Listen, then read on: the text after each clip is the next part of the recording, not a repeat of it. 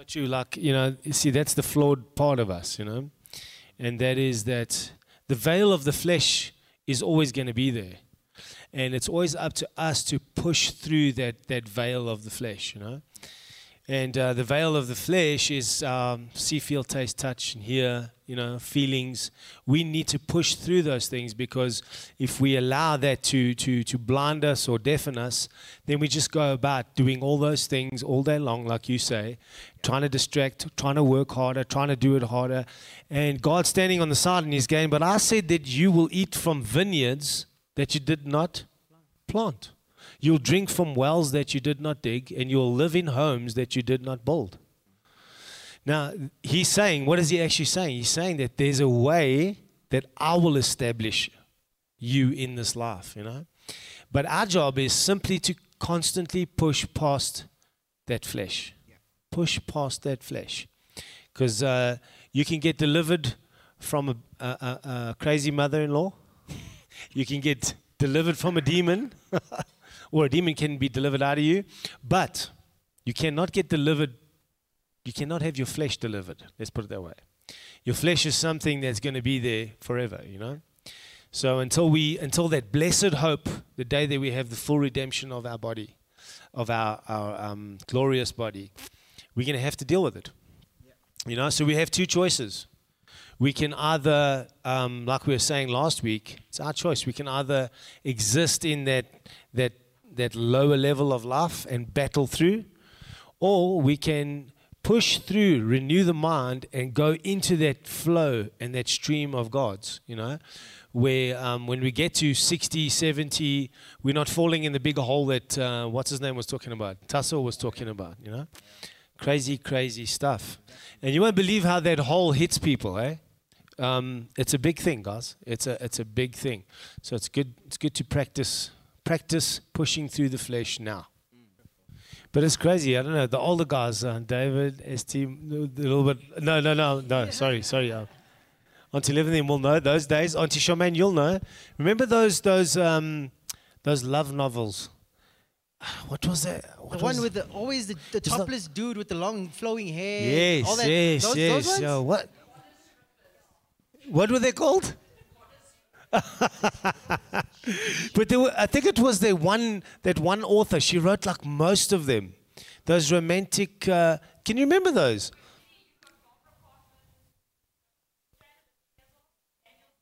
Daniel Steele. That's the one. Yes. Mills and Moon. Let me tell you something, guys. All the ladies, when I was about 15, 17, you'd go to their homes, there would be boxes. They had gone through those things, and I used to ask them, how many? I've read all of them. Like, what? And all those romantic novels or whatever.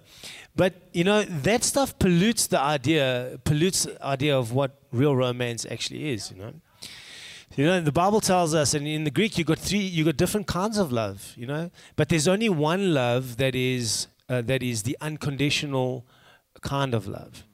And what happens is we base all the old saying that whatever fires together, wires together. So you firing and wiring emotions and thoughts that are all rooted in what am I going to get out of it? Are you with me? So you're reading all these romantic novels, and it's all appealing to your feelings, your insatiable lusts, or your ideas of how I'm going to get that feeling, And the Bible says we've got to be very careful of that, because that's eros love. In the Greek, that's erotic love, But that's a lower level love to phileo love. Phileo love is a brotherly love. It's a service and an understanding. But that's even a lower level than the God kind of love, which is agape love. It's unconditional love. There's no strings attached. There's no codependency in the transaction. It's simply unconditional. I see your value, you see my value, and that's how we partake, and give. And that's why Tasso, I think he was getting so frustrated, because he also has to deal with people that he's known for so long that are not doing the hard work to sort out those emotions, Exactly. Yeah. Sure. You want to read it over here so everyone can hear you? Sorry, it's just a beautiful definition of agape love. It's in the King James Bible. And it says it's a word to which Christianity gave new meaning. Outside of the New Testament, it rarely occurs in existing Greek manuscripts of the period. Agape denotes an undefeatable benevolence, an unconquerable goodwill that always seeks the highest good of the other person, no matter what he does. It is the self-giving love that gives freely without asking anything in return, and does not consider the worth of its object. Agape is more a love by choice than philos, which is love by chance, and it refers to the will, to the choice, rather than the emotion. Agape describes the unconditional love God has for the world. That is beautiful. Praise God. Praise God. Sure. That's awesome. Yeah, part of that heart work, Vash, is we always have to, no matter whatever feeling or thought that's going through our heart, we have to assess it, guys. We can't just let the stuff run through us. You know what I'm saying? We're not just, some number, some 1 or 0 in the field. You know what I'm saying? We have the responsibility to think about what we're thinking about. We have the responsibility to process the feeling of what we're thinking about. You know what I'm saying? We can't just let the stuff go through us. And there's a real caution that is put there by the scripture, that we just can't let anything into our faith gates, which is our eyes and our ears. So the thing is that we have to be responsible for that. Nobody can be responsible for that except us. We have the free will to determine what goes in our hearts. But how many times during the day do you actually connect with your heart? I was speaking to a couple.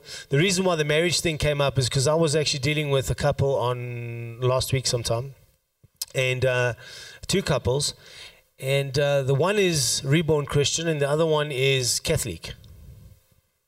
Guys, it doesn't work. I'm telling you, it doesn't work. So the guy in this one situation, the one guy is Catholic. Okay, and well, not one guy. It was a girl and a guy. Okay, I'm not counseling those kinds of relationships. There is a way to counsel. No. But anyway, so I'm speaking to him, and I'm trying to explain to his heart, and his fiance is like, yes, exactly. That's how the heart works.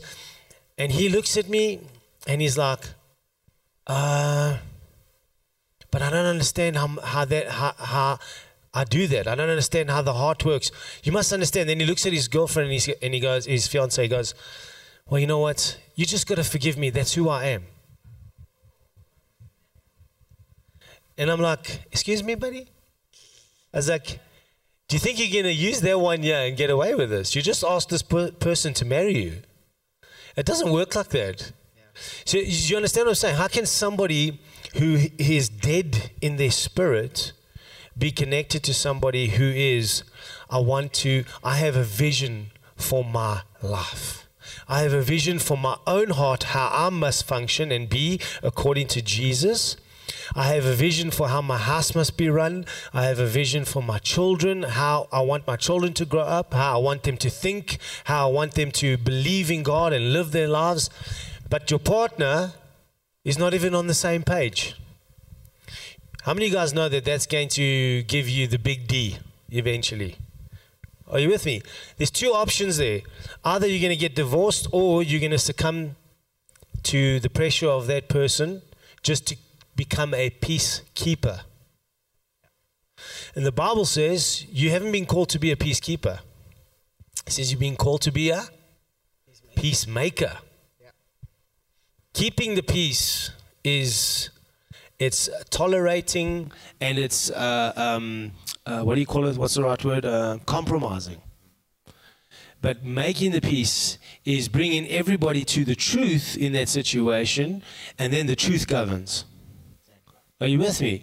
So we have to make sure, guys, we got to think about who we are as people, because we are the ones that are going to create the atmosphere, the environment in all our relationships, in our homes, for our children, for our husbands, for our wives. Are you with me? The buck starts and stops with us. You know, so we have to make the decision, see the value in being the person Christ has called us to be as an individual. And then life flows from that place. You know, but we have to make that choice. You got to see the value. We can sit up here, we can come and pray for you, we can do a 24-hour prayer meeting, we can take you on a tour through Israel, we can go visit the tomb, we can do all these things but if you don't see the value in the word changing you as an individual, because you got to see the value, you got to go, you got to be like, this is so precious to me. And it can't be precious to me there or there. It has to be precious to me here. How do I process all my feelings through it? How do I process my actual view of myself through it? My worldview, how I approach the world must be processed through it. This is the truth. Are you with me? And what does the scripture say about truth? It's the only thing that can set us free. Free from what? Self, you. You know, you are your biggest problem. Today, me and Jay are sitting here right now. JR is turning 50. No, what? No, what? I'm just joking, dude. I was just kidding. You said 27. JR is the sum of 27. Today, he is the sum of 27 years of decisions. Are you with me? I am the sum of 28 years of decisions. Amen. David, you're the same age as me, 28 now, eh? Yeah. So, 21 years of decision making. Are you guys with me? It's your decision. It's our decisions. You know, the scripture says that we have to become wise, skillful decision makers. So, to become a wise, skillful decision maker, it takes some practice. It takes some, because you must remember, what influences your decisions? How do you eventually make a decision?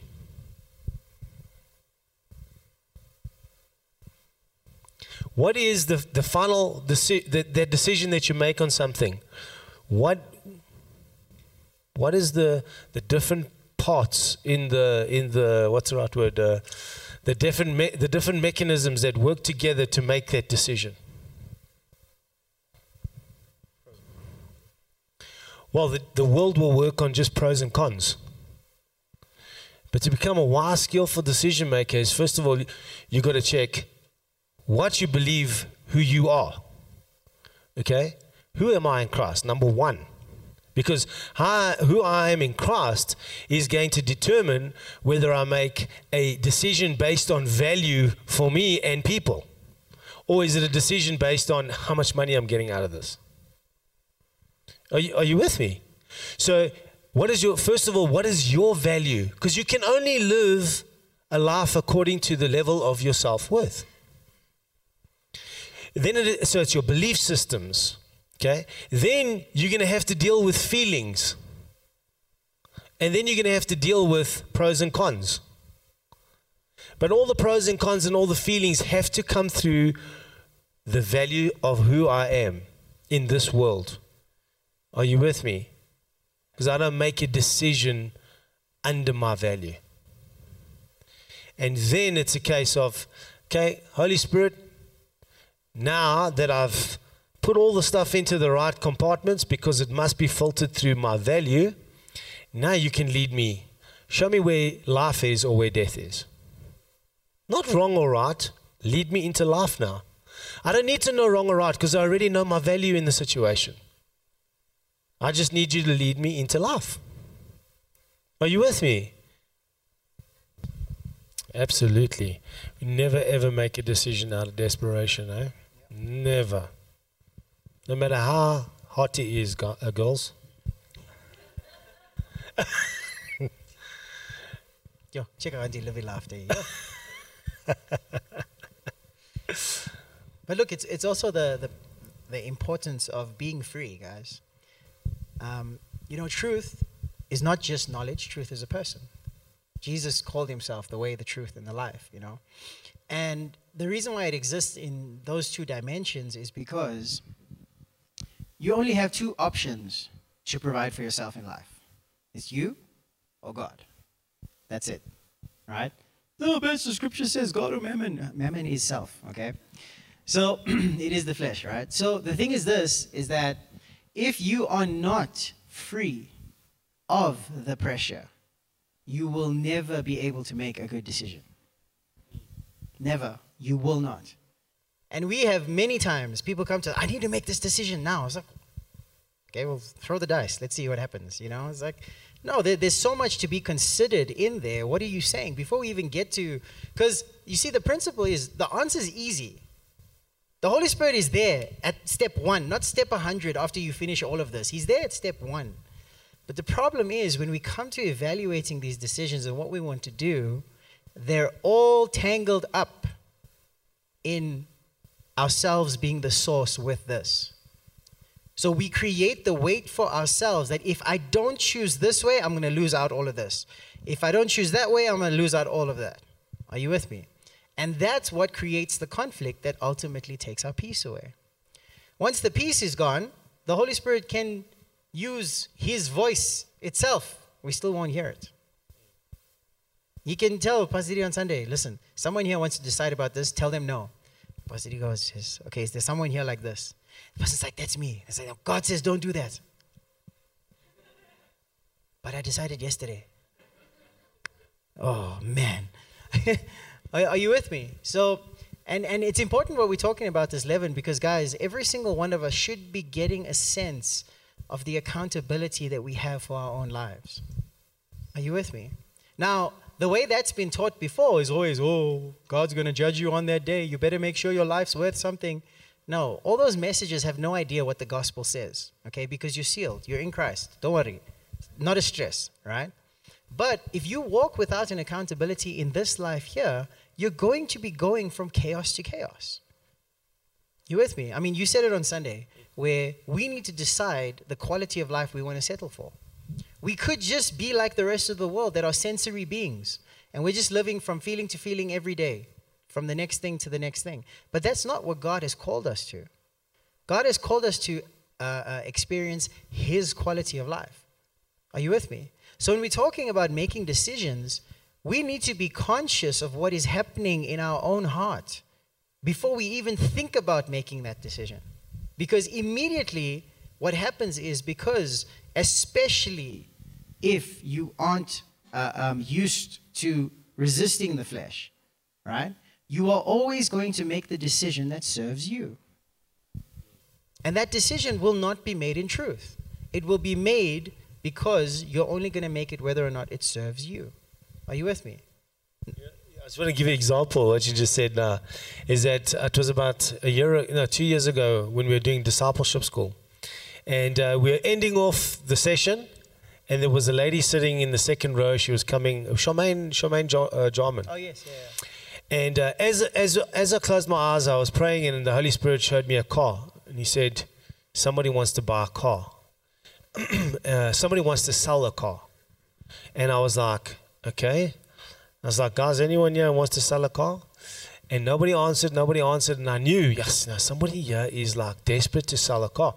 And then she put up her hand. She said, it's me. I'm about to sell my car. I'm about to basically give it away for a price that it's less than worth, it's worth. And I said to her, the Holy Spirit said, don't do it. She's like, but I've already got the buyer. I said, the Holy Spirit said, don't do it. Do you know there was, I think 8 months later, somebody blessed her with a brand new car. And that car was able to be used for someone else in the family. Huh? You want to rush out because you're under pressure and you want to do anything. You know why? It's because you're the source. All you are is tomato sauce. Okay. Worcestershire. Worcestershire sauce. Okay. Worcestershire. I might be chutney, you might be tomato sauce, but he's the real sauce. Yeah. He's raw sauce. Amen. We don't want to ever rush, guys. And whenever you are panicking or rushing, you know it's not from God, it's from you. You know why? Because you can't see the outcome.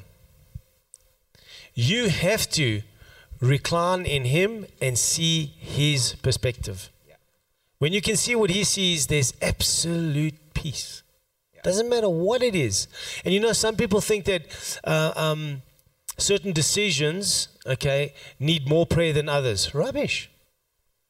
God didn't design you to always, every time you needed to make a decision, go lock yourself in the room for 5 hours and pray. Are you with me? God didn't design. Actually, the moment that thing comes in your heart, you already know. The problem is, religious Christians are going, you know what, I'll just put that aside. I'll go and pray about it 5 hours from now when I get home from work or whatever.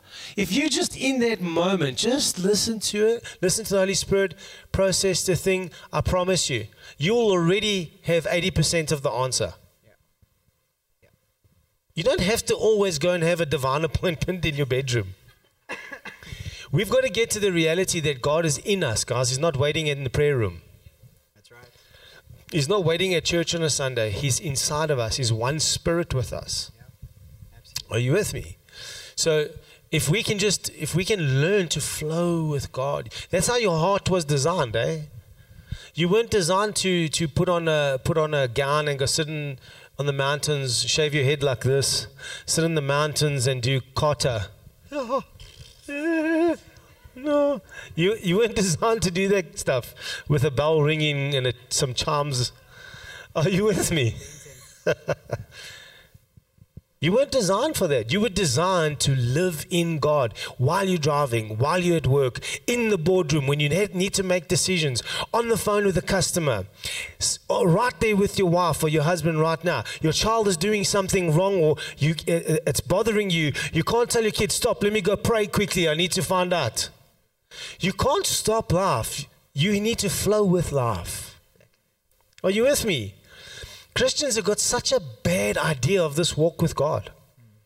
It's all about, I've got to do my best, I've got to walk on eggshells, I've got to be perfect, and then prayer time, everything will get sorted out. That's a works-based mentality. Amen? Yeah. I don't know about you guys, but I need to flow with God all day long. Amen? But you see, everyone has like this weird picture. And you know why, like what you're saying now, where we've become so distorted in walking with God is because every moment of every day, we are giving the affections of our heart to inanimate objects. We're giving it to a salary, we're giving it to a car, we're giving it to a relationship, we're giving it to all these things. So when we come to try and connect with God, we still want an inanimate object. That's why God sent the 10 for the Israelites. They didn't want him. They didn't. That's why he sent the 10. He's like, okay, Moses, they don't want me, but I did promise I would make them holy. So they must live according to this, and they will be set apart from all the other nations, right? In the way they live, right? But God's calling us to say, listen, walk with me. Walk with me. You know, everywhere in the Bible, up until Jesus, right? It was God, Elohim, El Shaddai, Yahweh, all these things, right? Gets to Jesus, and Jesus says, Father, right? Immediately, he creates the picture of connection. Are you with me? He creates the picture of connection. So this idea that we have, and it's something many of us are still very unconscious of, is that we don't know what's driving us. We don't know why we're choosing what we're choosing, right? We just know it's what we're used to, and we're going to keep going because it's worked, right? Jesus didn't say it doesn't work. He just said it's not good enough. There's a huge difference between that. Because you can go to a destination, cycling, walking, by car, flying, whatever it's going to be, right? But you will not be able to choose what the best way is unless it is given to you by someone who is perfect. You see, the best way is not the way it serves you. That's not the best way. That's what the Bible calls sin. Right? The best way is the way that the perfect one has prescribed. Are you with me? And unfortunately, along the way, I mean, we were talking about it, was it last week? You know, we were talking about how, especially in relationships, where, you know, when you're waiting and you're experimenting and, you know, you're messing around and, you know, you're doing all these things, at that point in time, especially young people, they think, I got time, don't worry, all this stuff. But unfortunately, the damage that is being done to your own heart, right? When that opportunity comes for a godly relationship, you're just going to overlook it, or you're going to destroy it. Are you with me? And that's not just in relationships, that's in any area in life. You see, the more that you continue pursuing your own way, the more that you continue being your own source. When God is trying to lead you to something that is good, that is wholesome, that is from Him, you're going to self-destruct. Are you with me? And that's that accountability we're talking about tonight. We don't want to be those people that when God gives us the opportunity, that we look at it and be like, what? That's mental. I'm never going to take that. How does that help me? Are you with me? We need to be those people that are flowing with God every day, every moment. Not people stuck on what we can see, what we can hear, what we can smell, taste, touch. We can't be those kind of people, like we've mentioned. That's what the Bible calls a carnal Christian. Carnal Christian is not a Christian who's sinning. A carnal Christian is a Christian who's trying to satisfy the peace, the need for peace in their heart with their five senses. You know, the other day I was thinking, you know how they say that the biggest problem of this generation is dopamine, right? Yeah. Because we've got social media, we've got entertainment, we've got all these things, instant. You know, so there's always instant gratification, any moment, any day. From the time we wake up to the time we go to sleep, right? But imagine if you could experience pleasure that wouldn't break the dopamine receptors in your brain. Don't you think that's something you'd be addicted to? Because at this point in time, all the dopamine dumps that are happening daily, the psychologist is already saying, listen, all the brains are finished. There's no hope. This is why attention spans are like 5 seconds now, as opposed to 3 minutes a couple of years ago. Are you with me? That's why the Island Boys are so famous. That's why they're so famous, dude. I mean, it's just like, it's because 25 million people can be like, wow, this is funny. I'm like, really? Is it funny? Like, you know? But you see, our fulfillment was never meant to be carnal. Our pleasure, our peace, our wisdom, our joy was never meant to be carnal. And in that way, the more we experience God, we would never abuse ourselves or someone else to get any of it. You see, because instead of God being our all-consuming fire, we're living in a world system that has trained us to either consume people or consume yourself. Are you with me? Think about basic relationships. They become so dysfunctional. It's like, oh, I can't live without you. Really? Are you sure? Were you dead before I showed up? Like, I mean, really? Like, you know? It's like, no, I need to see you. Oh my God. Really? Yeah. Now, the thing, I'm not being facetious in the sense of, yeah, don't be clingy. And that's not what I'm talking about. But there's a level where it gets unhealthy, where people just start getting consumed by each other because they have such a desperate need for all these things to keep firing. You see, our physical faculties have been abused to the point where they don't even function anymore. You look at substance abuse, you look at all this crazy stuff, guys. People say, drugs are bad. No, drugs aren't bad. What's bad is God's not in your heart. Guns are bad. No, nothing wrong with guns. It's because God's not in your heart. Music is bad. No, it's because God's not in your heart. Because you need to pervert every single natural thing to keep satisfying a desire that only God can fulfill. Well said. There cannot be anything evil in the world. Crystal meth is evil. Okay, but if no one took it, would it be evil?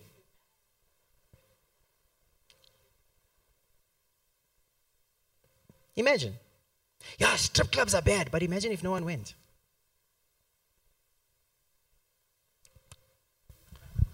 God's logic, oh my gosh. Parliament has meetings every day about how they're going to stop gender-based violence. What, you want to chop off all their hands? I don't know. What do you want to do? Maybe if we just put God in people's hearts, they would love each other. They have a solution. That is to turn all the women into men so they can fight back. Joke's on you, Christine. I identify as a woman. No, I'm kidding. Are you guys understanding how the logic of God is the key to harmony in this life? If you have any anchor in anything natural in this world to bring you peace, you're a sitting duck. Because whatever that thing is, you will be manipulated. You will be held ransom. Your very life will be held against you for that thing. Are you guys with me? And this is what Jesus came to call us out of. He came to say, guys, I get it. Your heart's broken. I got you. Come to me. I'll give you a new heart. I'll give you a new heart that operates so high above the entire system of this world that you'll walk in a peace and a freedom that nothing in this world can give you. Are you guys with me? That's what Jesus came to give us. He didn't come to fix our problems. Because he knew if he fixes the heart, all the problems get fixed. Think about, and we were talking about this on the weekend where we were going through some really, really old worship music, right? Now, those of you who've been saved for a while, okay, you would have followed worship music and how it's progressed over the years, right? And you specifically go and read the lyrics, okay? I'm talking not even like 10 years ago, maybe 10, 15 years ago. You go and read the lyrics of worship music, they were verbatim Bible verses. That's it. The Lord is my shepherd, I shall not want. People used to sing that in church. Move to today's Christian music, right? You look at how confused this generation of worshipers are because the words they're reading in the Bible don't line up with the songs that they're singing. See, because the Bible says that in Christ we're more than overcomers. But then we sing worship songs about, I'm going to fight on my knees. Okay, but why are you fighting? What are you fighting? Oh, you'll do it again. What is it done? The work is finished. Hello? This is how I fight my battles. Okay, but hold on. What are you fighting? The fact that Jesus is seated at the right hand of God means it's over. The victory is won. The enemy is defeated. Are you guys with me? You know? Yeah. If these rocks are praising, then so will I. No, what are you saying? That's got nothing to do with what that scripture means. Are you with me? And it's because people are trying to be carnal in connecting with God. That's why. It's because his word has not become enough anymore because they're not putting it in their heart. They're looking to get some weird sensation from it. Let me tell you, the only sensation that you should get physically when you read the Bible is death. Because you die to your emotions. I don't care how I feel. This is what the word says. You die to your guilt and your condemnation. I don't care. Because this is what the word says. You die to your fear. Because this is what the word says. Are you with me? That's the only physical sensation that you must get from reading the Bible. Is that all your flesh must die. Because you died and your life is now hidden in Christ. Amen? Ash, you had a question about leaven. Go to Matthew 16:5, please. And I'll show you how dangerous the leaven actually is.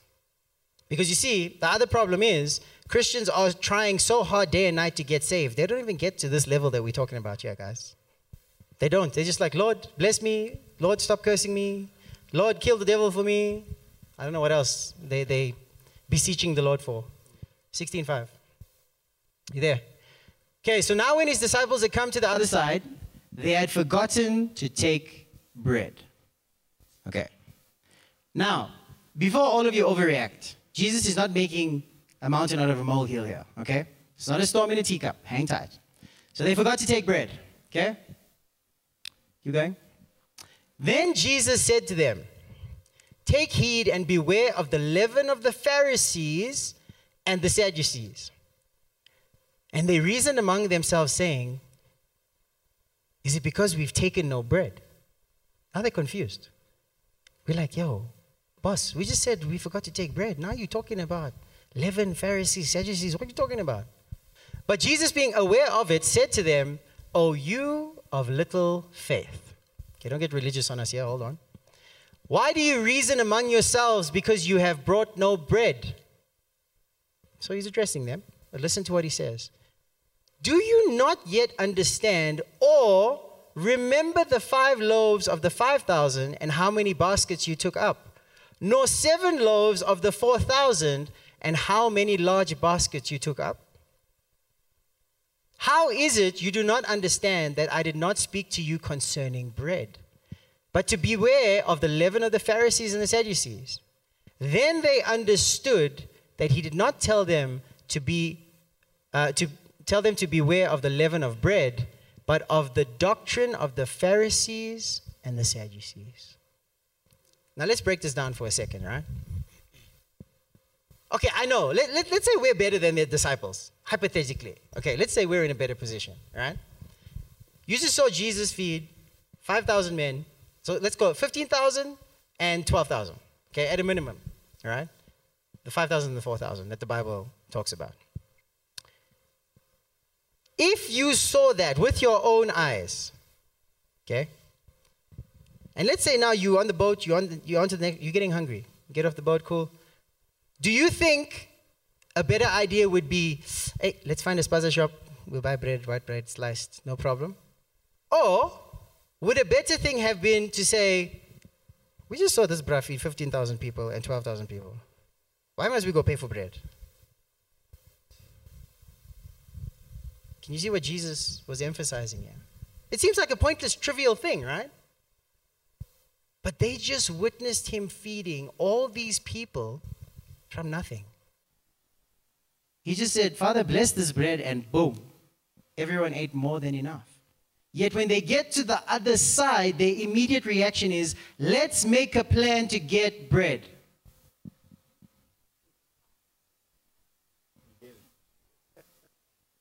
That's the leaven. That's the leaven. They witnessed with their own eyes. And he took the tiniest opportunity. Because scripture tells us, Galatians, Romans, where Paul says, beware, for a little leaven the entire lump. That's how it's designed. It spreads. Now he took this opportunity here to come down in seemingly what is hard on the disciples. Because you saw the reactions like, is this because we wanted to get bread? Does he want us to fast? I don't know. Should we not eat today? What should we do? And Peter's like, John, dude, ask him. You close with him. Ask him what's his story, you know? Can you see the principle Jesus is talking about here? He's pointing out to them that their leaven is absolutely no consciousness of him. The bread of life himself is walking with you. You say, Lord, wait, I'm going to get Albany. I'm coming now. Then you get there, their Woolies can have one gluten-free, one Albany, one Sunbake, Sesco Sam, all that stuff. Can you see what he's pointing out, guys? Is that immediately they restricted provision to completely natural. You guys need to chew on this. This is a massive principle. But we are more accountable because he's not walking next to us. He's walking in us. Exactly. He is one with our spirit. 1 Corinthians 6:10. He is one spirit with us. Therefore, we don't even have the right to say, hey, should we go get bread? What do you mean? No, we have to go inside and go, Lord, am I hearing you right? Yeah. Lord, do I, what, when? That's what he's, see, Jesus is not trying to get something from you. He's trying to give you something. He's trying to give us his ability. That's what the grace is. Grace is God's ability in our life. Exactly. And has anything changed? No, because what was the first thing they did in the Garden of Eden, guys? As soon as they realized they were naked, they didn't go back to him and say, Father, we've sinned, help us, show us, whatever. What's the first thing they did? Adam was, he must have been Afrikaans, because he said, Moenie worry baby, ek gaan 'n plan maak hierso. Ek gaan gou daai fig leaves vat, en ek maak jou 'n lekker bikini.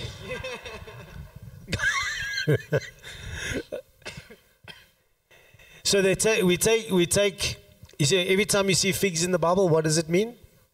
Self-righteousness. Self-righteousness is leaven. So that's what they did. They were trying to go now once again and do it in their own strength instead of just surrendering. Imagine Adam just surrendered right there in the garden. He's like, we're not moving. Something's changed. We are waiting right here. He's like, no, we need to run. Don't you move, woman. Don't you dare move. We are waiting right here. If he just did that. No, but you know what she would have said to him? You're the man of the house. You can't just not make a decision. Make one now. I need to know what I'm cooking tonight. So here's Adam. Adam's like, fine, I'll make a decision. This woman you put here with me. You see what she did? Yes, see. But even with the bread scenario, they decided how they would eat. They didn't even need to get the bread from Jesus. What they needed to do was say, Master, what are we to do next? And Jesus could have said, here's another basket. Everyone eat. Or Jesus could have said, all right, go into this town, speak to this, speak to this. See, the principle is that the way that we ought to do things must come from Him. That's the principle. That is the only way that will not consume you. Everything else in this life will destroy you. Promise you. Guys, I don't care how pretty she is. She'll chow you, sonny. I'm telling you, you must make sure she's from God. Hey. Ladies, same one. Don't worry. All that spirit, they go away. Don't worry. Yeah. All that spirit, they go away. Yeah. They accumulate, you know. It's amazing. They usually go away like 6 months after they've married the chick. Yeah. I'm telling you guys, can you understand the principle that Jesus is trying to point out here? I mean, another time in the Bible they come to him, Lord, we need the temple tax. Now, previously he probably would have told them, listen, just take it out of the purse, whatever, go pay it. It's fine. And then one time he says to them, all right, go down to the lake, cast your line, there's a fish there, there's a coin, go take it, pay the temple tax. Now here's the thing. God is not being tedious by doing this. Right? Everything that God is doing in the scriptures, right, was for a purpose. Do you think that God told Abraham, take the son that I gave you, take him up the mountain and sacrifice him? You think he did that for fun? You think he did it because he's like, I'm a God, let me be difficult here. No. He did that to illustrate the weight of what Jesus was going to come and do. Even after that, he said to Abraham, now I know I can trust you. Do you guys understand? And even in being obedient to God, we still want to serve ourselves, and we get upset when he tells us to do something. We're like, oh, really, God, really? Because in our hearts, we have not persuaded ourselves that everything that God has for us is good for us. I mean, we've had it how many times over the years? Since youth days. Pastor, I think we want to start dating. Listen, guys, this is a good idea. We think this is a good idea. Take it easy. Yes, sis. Our thing of easy was like 1 or 2 years. No, they're 1 week. Choops. We're like, Then it's a mess. Because you see, God advising, take time to build this thing so it lasts, is less valuable to us than the carnal satisfaction we can get. And then we wonder why every day we wake up confused and condemned and guilty and hopeless and stressed out. It's because we tasted the little physical carnal satisfaction, but it cost us a very, very deep cut in our hearts. I'm sorry, guys. This is the consequence of our decisions. People want the wrath of God to come down on people. Do you think the consequence of sin is not wrath enough? Think about it. Have you seen people in the consequences of their sin? Have you seen the kind of lives that they live? Some of them are begging to please die, but they can't die because they've got such guilt and condemnation in their heart. They know the flames of hell are waiting for them. They're so condemned and written off that they can't even appeal to God because they think God's judging them. Yet this is how we have abused ourselves for years and years and years because of how we've been taught. Yet, here in front of us, there lies a better way, but we refuse to commit to it. We'll choose to commit to it only what's palatable, Yeah, 7, I think today I'll just do 1. It's cool. Level 5, yeah, maybe level 3 today. It's cool. Why are we so quick to forfeit value? Because that agape love that you read about there, Mel, that agape love is something that is estranged to us. Man, once you taste the love of God, oh, my goodness, you can't get enough of it, guys. I'm telling you. One of the other commentaries I read, it said that it is a love that is solely focused on the benefit of the one that it is beholding.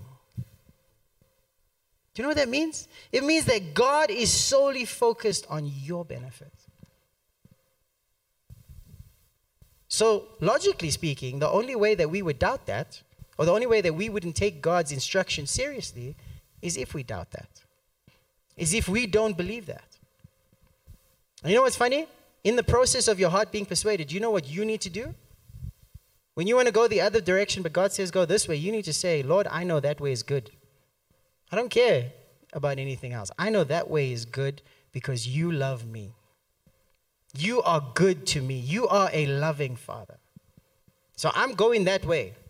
Even though I'm not completely convinced, I know I'm going that way.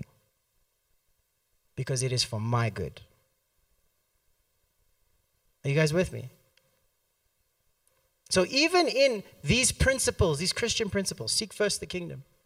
Some people think like seeking first the kingdom is like, yeah, as long as I just think about God, it's fine. No. Seek first the kingdom and his righteousness.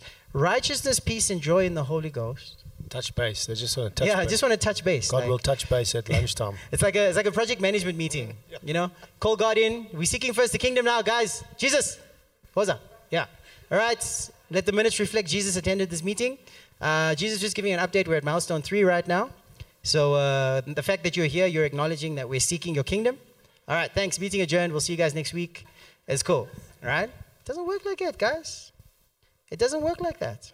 And the fact that you need to persuade yourself that this is what God wants for you, it's probably a good indicator that you're not in the right direction. Because let me tell you, when God leads you, you know. The fact that you have to start those little negotiations in your heart to serve yourself, you must know immediately you are in the flesh, you are not in the spirit. Because you see, in your decision-making, self-service, in your daily life, forget decision-making, self-service must not be something that's there. Because you died. How can you serve something that's dead? Are we starting ancestral worship now? No, we're not going to do that. Are you guys with me? We're going to do grave sucking though. No, we're not going to do grave sucking. Did you? No, that's not what we're going to do. You guys heard of grave sucking there, but anyway, no. Yes, that was hilarious. Have you heard of grave sucking? So basically, there's this very famous church in California, Redding. Right? Do you want to give the street name and address as well? Got a massive music industry. It is an industry. It's not a ministry. Anyway, so there's this thing that happened in their supernatural school of ministry that they go and lie on the graves of dead pastors and heroes in the faith and stuff, and then they suck up their anointing. Whatever. But now here's the thing. Let's talk about 80% of their songs you listen to in your car. Yeah. Yeah.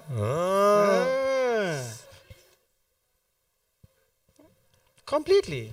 They're the same people who saying, come, Holy Spirit. Come where? He's here. Where's he going to come? Just go back to the story you read. I mean, they asked if they should go buy bread, but the bread of life was there. They sucking the grave, but the Holy Spirit's inside of them. How? Think about this, guys. I'm pretty sure sand is not good for your teeth. Anyway. So, listen, guys, and that's just one of the horror stories. Listen, if you go far enough and you go and see what these massive ministries that are so carnally driven are doing, you're going to find every form of corruption, guys. I'm telling you. Whether it's hitting people with coats, whether it's making things fall from the ceiling, whatever it is. All of this physical, carnal things exist because no one's connecting with God in their heart. What do you... No, I was just thinking of that oak that was pouring the Coke on them. Remember the guy with the Coke? Yeah, down the road, yeah. And the guy was making them eat grass. And doom? What about doom? And you're spraying them with doom. Spraying them with doom? Speak about a prophet of doom, man. That's nothing. Listen, guys. Hey, there's another clown down the road over here. What's his name? No, okay. That's a bit close to home. But anyway, he's another one who says, listen, I'm a prophet of the Lord. And the Lord has given me authority to come and astral travel into your room to watch you sin. I'm like, bruh, I don't know what methylated spirits you are smoking. Okay? But please, stop talking. Because, listen, this is what these guys are getting up to. And if you are caught up in self-service, you're going to be caught up with them. You know why? Because it's the same yoke. It's what your heart is looking for. I just want to ask you guys, here's a practical thing. What is leading the body of Christ, okay, to get to the place where we are grave sucking? What is leading us to get to a place where we now want to manipulate astral travel for the work of the Lord? What is getting us to the place for all this stuff? Can anyone answer that question? Is that we are chasing that feeling of righteousness, of being used by God, or being a supernatural minister of God, or it's still that self-serving thing that we need to feel. So it's like a drug. So prayer and God's word is not enough. It hasn't settled in your heart. You have to get another hit. You know, Pastor Bash didn't, when he prayed for me, I didn't feel anything. I'm going to go to Pastor Didi. Pastor Didi, he's 10 years older than Bash. Nothing happened when Pastor Didi prayed. I'm going to Pastor Tasso. Tasso didn't. We're going to a Benny Hinn conference next week. Are you with me? And it doesn't end. Guys, it doesn't end because they haven't made this real in the heart. This is the only thing that's going to sustain you. But is this really there? Are you with me? It doesn't stop. Now you're a pastor of 500. It's not enough. You have to be a pastor of 5,000. And you will now begin using world marketing to get them in here. Are you with me? Bringing in the big singers and the big bands and the big speakers and this and this and that until you get then the 5,000 is not enough. Then you have to be what? A bishop of the whole town, the whole city. And you must understand, it's insatiable. You'll never be satisfied unless Jesus satisfies you. If Jesus is not enough, guys, it's game over. Make the decision now and say, you know what, it's not for me. Christianity is not for me. I'm going to go and satisfy myself. Because there's nothing worse than coming into the church and now you manipulate the word of God and God himself, or you think you can, to get all those feelings and that lack fulfilled your way. You're in for serious trouble. Now you want to become, sorry, I'll come to you now, Lillian. Now you want to become a pastor. Then you get up here, and now you're a pastor because you're looking for that, I've got to feel like I'm something, you know. It's the next level there. Now the Bible says, now you're standing up here and teaching. It says, but you'll be more accountable if you're a teacher. You got to understand, it's craziness. We're watching the church go crazy. The church is going mad. Why? Because the church has become about me, myself, and I. Name one thing that you hear off a platform in a modern day church that's not about self. What do you get taught to do for fasting? Fasting is for what? For you to have a breakthrough. Not for you to connect more with God. It's for you to get a financial breakthrough. Tithing. Give so that you can hit the jackpot. Open the floodgates, brother. Yeah, open the floodgates. Yeah, pray.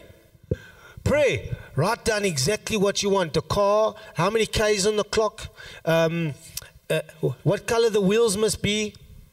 So prayer is even just about us.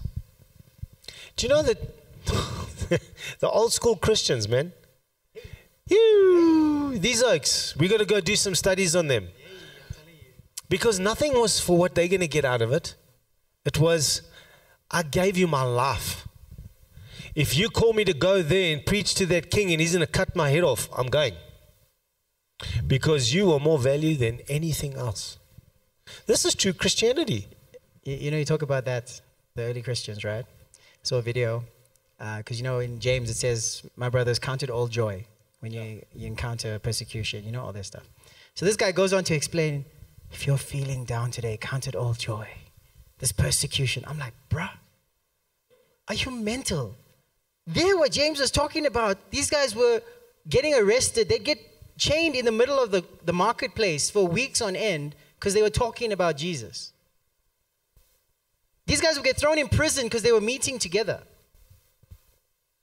They would use Christians to light up the cities. They would set them alight at night and use them as street lights. Yet these clowns today are saying, yeah, that Monday morning tribulation, please. Lord have mercy. But how pathetic. This carnal, sensory nonsense. Right now, we have some of the, right now, guys, we have some of the biggest pastors of the biggest churches flying back from guess where they were the last 2 weeks? Yeah, pastors. Davos. Sitting with Klaus Schwab. WEF. I'm telling you, some of the biggest.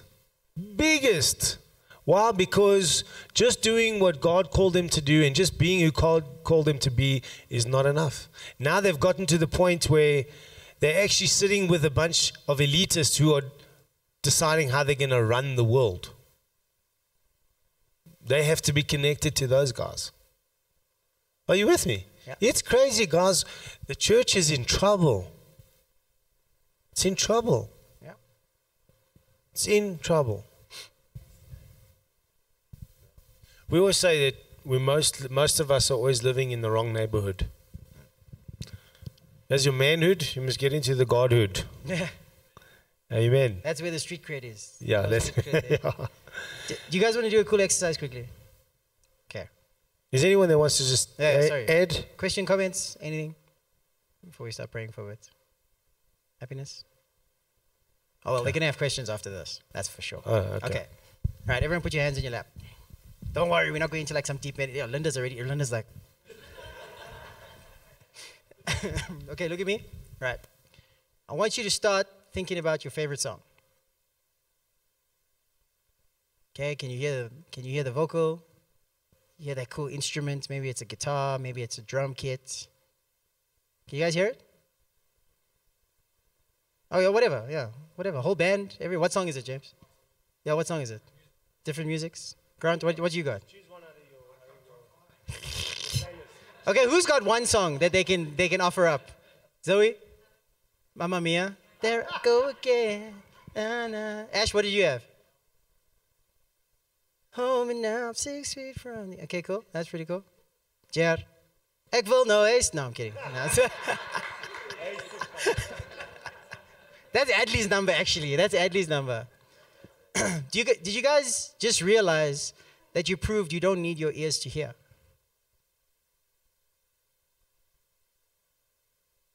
Communion? Okay, cool. Candace? Gangnam Style. No, I'm kidding. Kalagata. No, I'm kidding. Right? You guys didn't need your ear. No music was playing, but all of you heard the song. What was yours, bro? Oh, look at you. Casanova. Wow. Good song, though. Very good song. All right. Everyone close your eyes. Now picture a car. This was easy for David. He's got a whole stockpile. Picture a car. Take note of the color of the car. Take note of the wheels it has. How many doors. Does it look sporty? Does it not? Whatever. Okay, open your eyes. What car, Linda? He didn't do it. He fell asleep.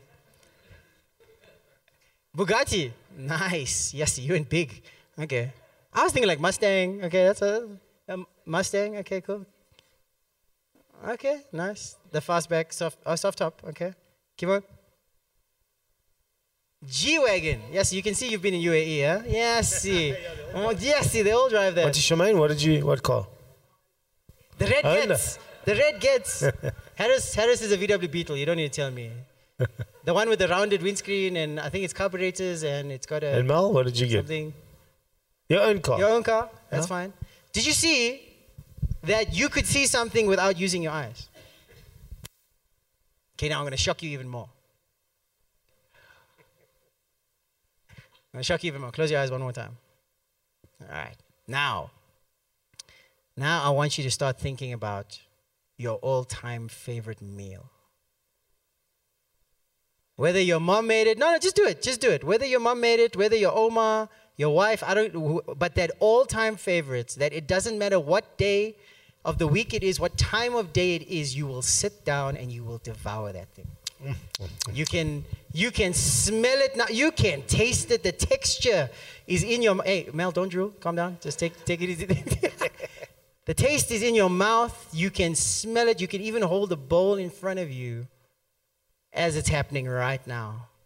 Some of us, it's maybe going back to our roots.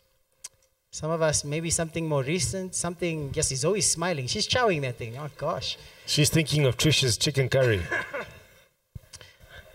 All right, now open your eyes. Yes, Ken, is that what you think of Biscoff? Is that what you're thinking of? No? Chicken tikka, you were tasting it, huh? Ooh, it was good. With the chips and the salad. Oof, my gosh. But now look at that. Immediately, you had a sense of smell and a sense of taste without using your nose or your mouth. You see, guys, the way God created us is that we are the portal between the spirit world and the natural. This is why we exist in the same way God does. We are a three-part being: spirit, soul, and body. Are you with me? The soul is the processor of the interface. It's the interface between the two, the spiritual realm and the natural realm, right? And everything that we're receiving from the spirit, the soul is the thing that processes it and allows us to make it natural. That's how when someone receives an idea for a new song, that's coming from the Spirit of God. Regardless of how it ends up, maybe it could end up like worshiping Satan or whatever, but that initial inspiration came from the Spirit of God. And this thing put it together and be like, yo, let me use these chords and let me put this instrument and all this stuff. And it became something natural. But you see, because man wants to be independent from God, what they do is that to break off that last leg from the spirit realm, they hack this thing till the point that it is broken to produce something natural. When we were just supposed to be a free-flowing channel. Are you with me? How do you think that when a chef is putting something together, they know, you know what? I'm just going to add this spice and that spice, nothing more. Why? It's because they've already tasted it. Where? In their heart. We operate the exact same way that God does. All the ladies here, when you're driving home in the evening and you're thinking about what to cook, right? You don't think about what to cook when you get to the cupboard or the fridge. You already know, okay, 1, 2, 3, sharp. It's going to work. You get there, you put it together, it happened. Why? You already cooked it in your heart. Are you with me? When you're trying to solve that problem at work. So my thing was always, they always used to tell me, listen, we have to solve this thing. I'm like, I'll tell you tomorrow. They're like, why? I'm like, no, I need to sleep. Because I know when I'm sleeping, this thing switched off everything. I'm listening clearly, right? When I get there the next day, I have the solution. Why? Because I already solved it in my heart. Now listen, this is very, very basic, elementary examples. But it's no different with God. Are you with me? You know how many times people tell us, like, Yessie, like Saturday afternoon, we'll go to a birthday party, whatever. And then they'll be like, aren't you guys preaching tomorrow? We're like, yeah. It's like, what are we preaching on? I was like, we'll see. Right, it was Kirk's house. We were at Kirk's, yeah. Kirk bought a new house. So we're busy talking. Yeah, I was thinking this thing. And Kirk's like, what are you guys talking about? No, the message tomorrow. He's like, you don't know what you're speaking on tomorrow. We're like, you know, a little bit. But why? Because we don't have the sermon. Holy Spirit's got the sermon. So when it comes up here, that moment when you say, hey, good morning, folks. welcome back to church. The sermon's already been preached. Do you understand? This is how God created us, guys. This is how you escape the trap of the sensory. Are you with me? Is that example like basic enough? Like, are you trying to connect it in your own life, how this mechanism is working effortlessly? You know, how so many things happen in your heart before they become natural? People want to be like, yeah, miracles and provision, you know. We need to learn how to do that. It's like, well, listen, it's happening every single day. Unconsciously. Why? Because you were designed for that. Are you with me? All God's telling you now is experience these things with Him. Just like how you heard the song now. No one played any music. Did you play music? What? You didn't have to be unsure. It wasn't a trick question. No one played any music, but you were hearing everything, man. You knew every, grunt, bass line, drum kit, guitar, vocals, harmonies, everything. Nobody's cooking food yet, but you could taste, you could smell. You are already reliving that entire experience. That's what it's about, guys. And this is the thing that has been left off in church now as well. Guys would rather come in here, get the band to hype them up to the point where they are like, "Wah!" Then afterwards run out and say, Jesus is amazing. Meanwhile, they didn't encounter Him at all. They just encountered the loud band here on stage and the hype. Why do you think in this church? Yeah, you were going to do a bad joke there. I saw it on your face. Naughty pastor. That's why in this church, when we want to get you to connect with God, we say,